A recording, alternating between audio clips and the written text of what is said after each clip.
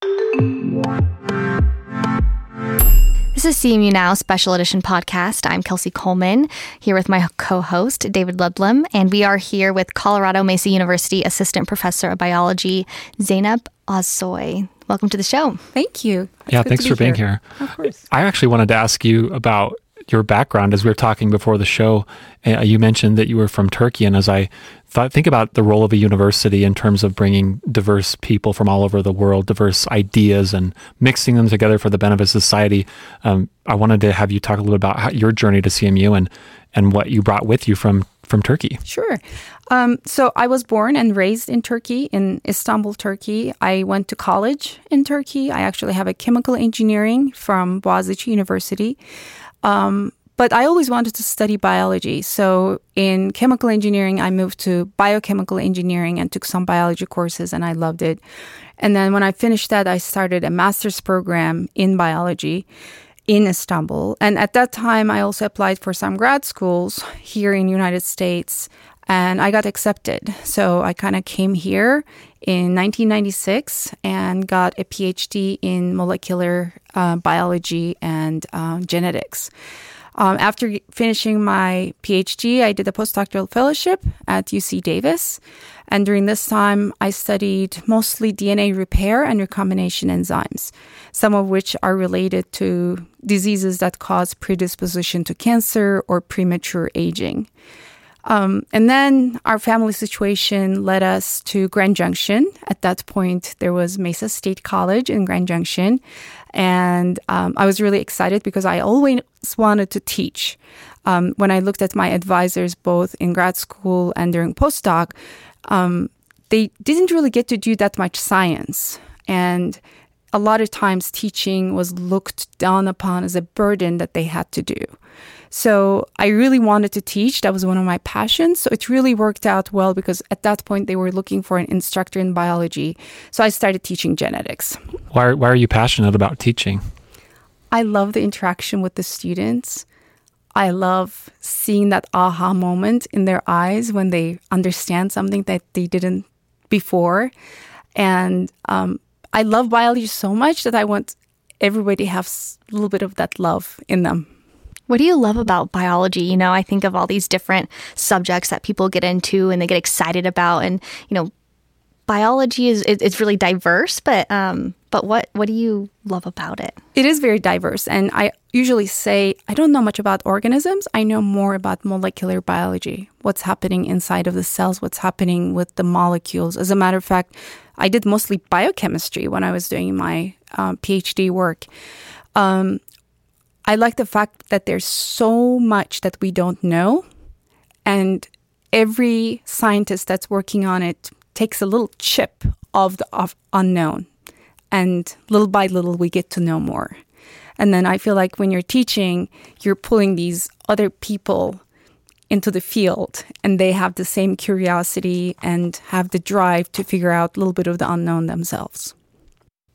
Well, I really like the fact that you're doing work that extends beyond the university's borders and into the community. Can you talk a little bit about some of the important research that you're doing that has a benefit to the region and to the community here? Sure. So when I came to CMU, I realized that I could not do the research that I had done up to that point. Not only is it a very competitive area, but it also requires equipment and budgets that is not available here. So I decided, I know a lot about DNA. I know about DNA metabolism. And there's actually a situation here in the Valley that is very relevant to anyone who is outdoorsy. And that was tamarisk, which is also called salt cedar. It's an invasive plant that was introduced to North America in 1800s. And it was brought over because they thought it's going to stabilize the river banks, except it did it too well. And it started overtaking the riparian ecosystems. So in 1980s, USDA started looking for a biological control agent that could control tamarisk. And after talking to scientists in Eurasia, they did find actually hundreds of candidates, and finally they narrowed it down to one insect called tamarisk leaf beetle. It's the genus Diarabda, And they did a lot of studies overseas, and then finally it was brought over, first in quarantine in USDA facilities, and then finally in 2001, it was released in several parts in United States, in Wyoming, in Nevada, in Colorado, in Texas, in Colorado, and California. So my research is basically looking at that tamarisk beetle and doing molecular analysis of it. And just going back a little bit for our listeners, if, I'm a big rafter, I'm on the Colorado River, I'm paddleboarding, all these things. Is this salt cedar something that we would see it, just right here in Grand Junction? I mean, if you look down the Colorado River, you will see the green tamarisk. This past summer, we actually had a great beetle activity. So if you saw trees browning up, that was because of my beetles. Well, I remember the drive, the back way to Moab. For most of my life, you couldn't see the river. And then when you did the big release there, it would look like a post-apocalyptic zone because it was just nothing but brown, dead tamarisk. But then the Russian olive started taking over. Like, what is the landscape going to look like when it all settles out? What is the goal for the end game here in terms of what does control look like? So the control basically doesn't kill the plant necessarily, but it will prevent it from spreading more. I actually don't know if Russian olives have really taken over or if we see them more that the tamarisk is browning up. I think restoration will be a big part of reclaiming our riparian ecosystems, but it's complicated, and there are several groups that are working on that. So the cottonwoods and the willows don't necessarily just come back. It has to be something we work at. Unfortunately, one of the things that tamarisk does is it changes the chemistry of the soil, making it harder for the native species to reestablish. So one of the studies that was shown in the River's Edge West Conference last year, for example, was if you were to plant cottonwoods, saplings, with soil from non-tamarisk invaded regions, they do better. So you're kind of inoculating it with soil from other places, and they do better than just directly planting them in there. Interesting. I'm thinking, some people listening to this might say, okay, we're bringing in, this was this, invasive species that wasn't supposed to be here. Now we're bringing in another one. Yes, exactly. And what are the implications of that? What are you finding in your research? I think so far it's been going pretty well. In the beginning, there was a little bit of problem in the southern latitudes because the beetle that was brought over the first time came from Western China, which is a pretty high latitude, similar to Wyoming. Actually, the beetles did really well there, but they didn't do well in the southern latitudes. So they brought over other beetles, which were thought to be the same species, from places like Greece, Northern Africa, like Tunisia, from Uzbekistan, and they actually did really well in Texas. The problem is, initially, they were thought to be different ecotypes of the same species, and then studies found out that we have 4 different species in our hands. So that's part of my study. I'm trying to identify which beetle species is found where, and we're also looking at whether these species are hybridizing or not. So going back to your question of what will they do, I think they are doing a pretty good job of controlling tamarisk. There's one issue that keeps coming up, and that comes up with the southwestern willow flycatcher, which is an endangered bird species. In the southern latitudes, they have started nesting in tamarisk rather than the willow. So now there are some nests that are failing because of that, but there needs to be a little bit more research done to figure out what's happening. How does the regulatory environment affect your research, where in some ways you might be forced to protect an invasive species to protect an endangered species in the same way that the wild horse and burro debate plays out? Does that affect your research, or do you have an opinion about it? Or it doesn't affect me at all because the beetles are already out there. We're just looking at which species is in Grand Junction, which species is down in Albuquerque or in Yuma, Arizona. So I'm just following them. Like, I'm not spreading them. I'm not taking them from one place to the other. Speaking about Grand Junction, I understand that some of the beetles are actually incubated here in the valley in Palisade, or at one time they were. Is that still the case? And how does that work? Correct. So the Palisade insectary, that's part of the Colorado Department of Agriculture, has in, I don't remember, early 2000s, was part of a group that was distributing the beetles. And they do research at the insectary. They look at the physiology of the beetles and also watching how they're adapting as they're moving southward, or the other way around. They're adapting and moving down to the south. And, you know, here at Colorado Mesa University, we're really hands-on with a lot of our courses and classes, and we do a ton of undergrad research. Do you have students helping you with this? Are they involved? What does that look like, that all relationship? All the time. I've been here since 2006, and I started doing research in 2010. So in about 11 years, I actually had 28 research students.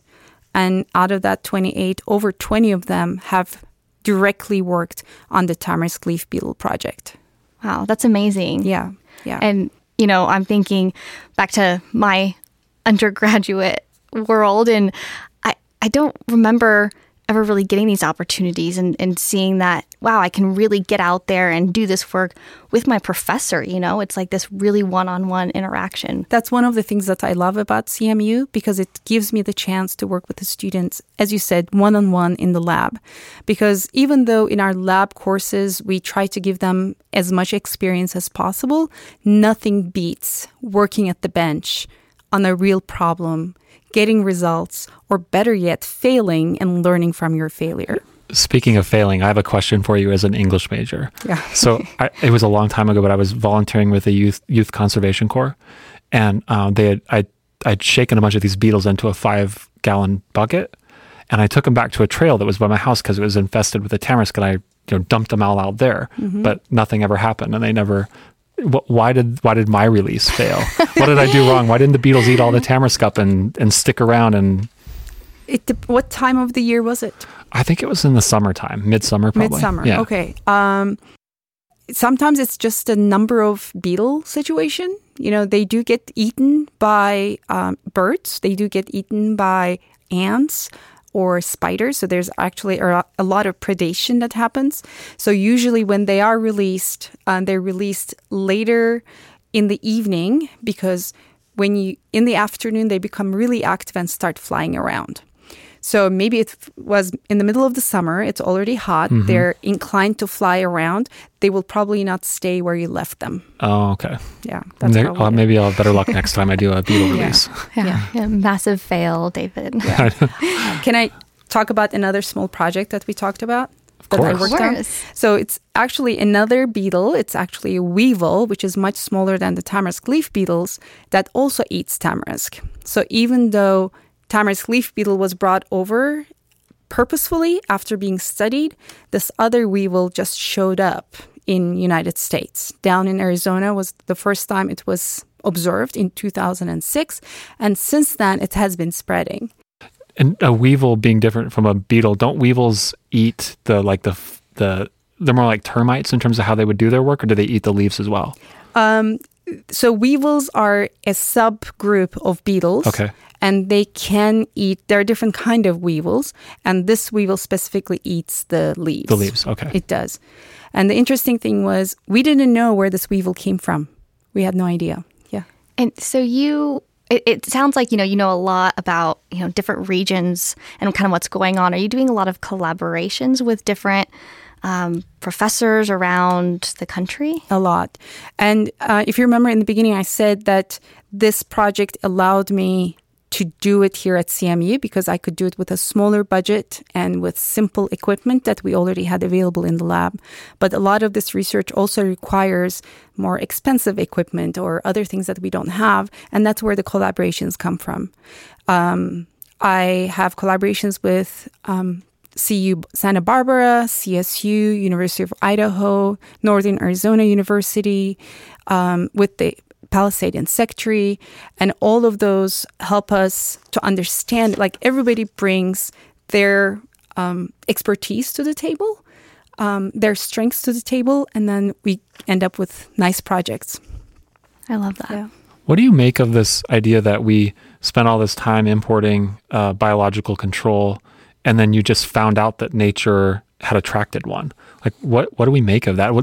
Does nature have a way of sometimes finding solutions that are more clever than ours, or was it already here all along during that time? Or what have you learned about that weevil? That's so fascinating. So one of the theories was that they might have been brought over with the military equipment that was used in the Gulf Wars. So not just natural, still brought over. Yes, still brought over. I mean, it's a small weevil. It's 3 millimeters. They're really small. So it's not like they're going to fly over the ocean. And so my research, I had a collaborator in Italy, and he's a biocontrol biologist, and he travels all around Eurasia.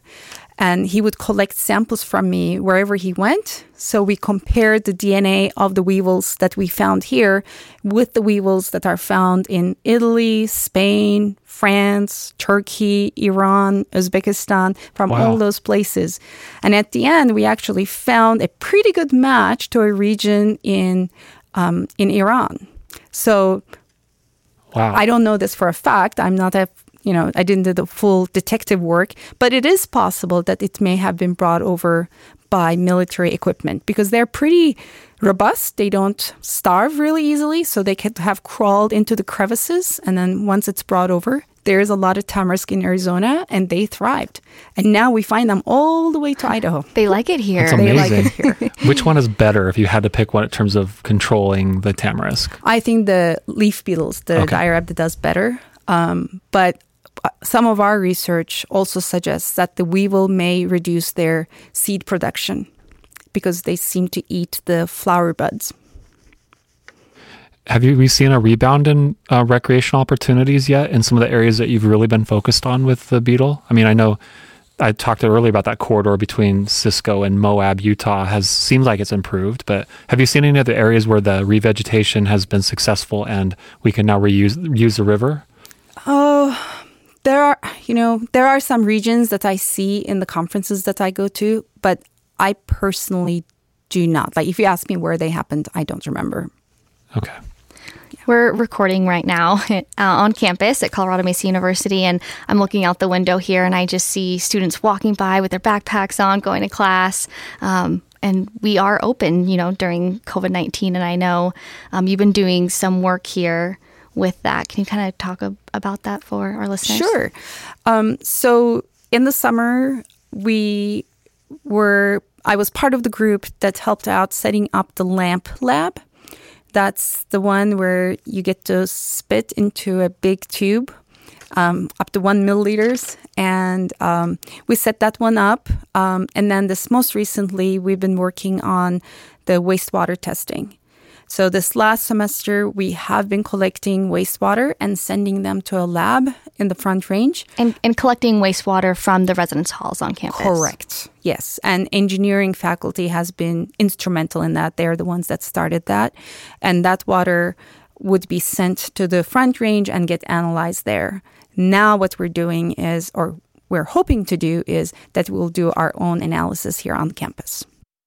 Well, I want to thank you for participating in that. I mean, I know it's resulted in some research that's happening with the Broad Institute and others, and it's really helped put CMU on the map for our pandemic response. So thank you for your contributions to that. And thank you so much for joining us today on the podcast. And thank you. I really appreciate the conversation. Can't wait to see what your work produces with the invasive species projects. Just amazing. And I think is a huge benefit to our regional community and economy. Thank you.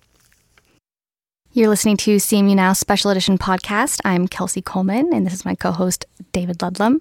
And we were speaking with Assistant Professor of Biology, Zeynep Azzoeh. Thank you so much for being here. It was fun. Thank you so much.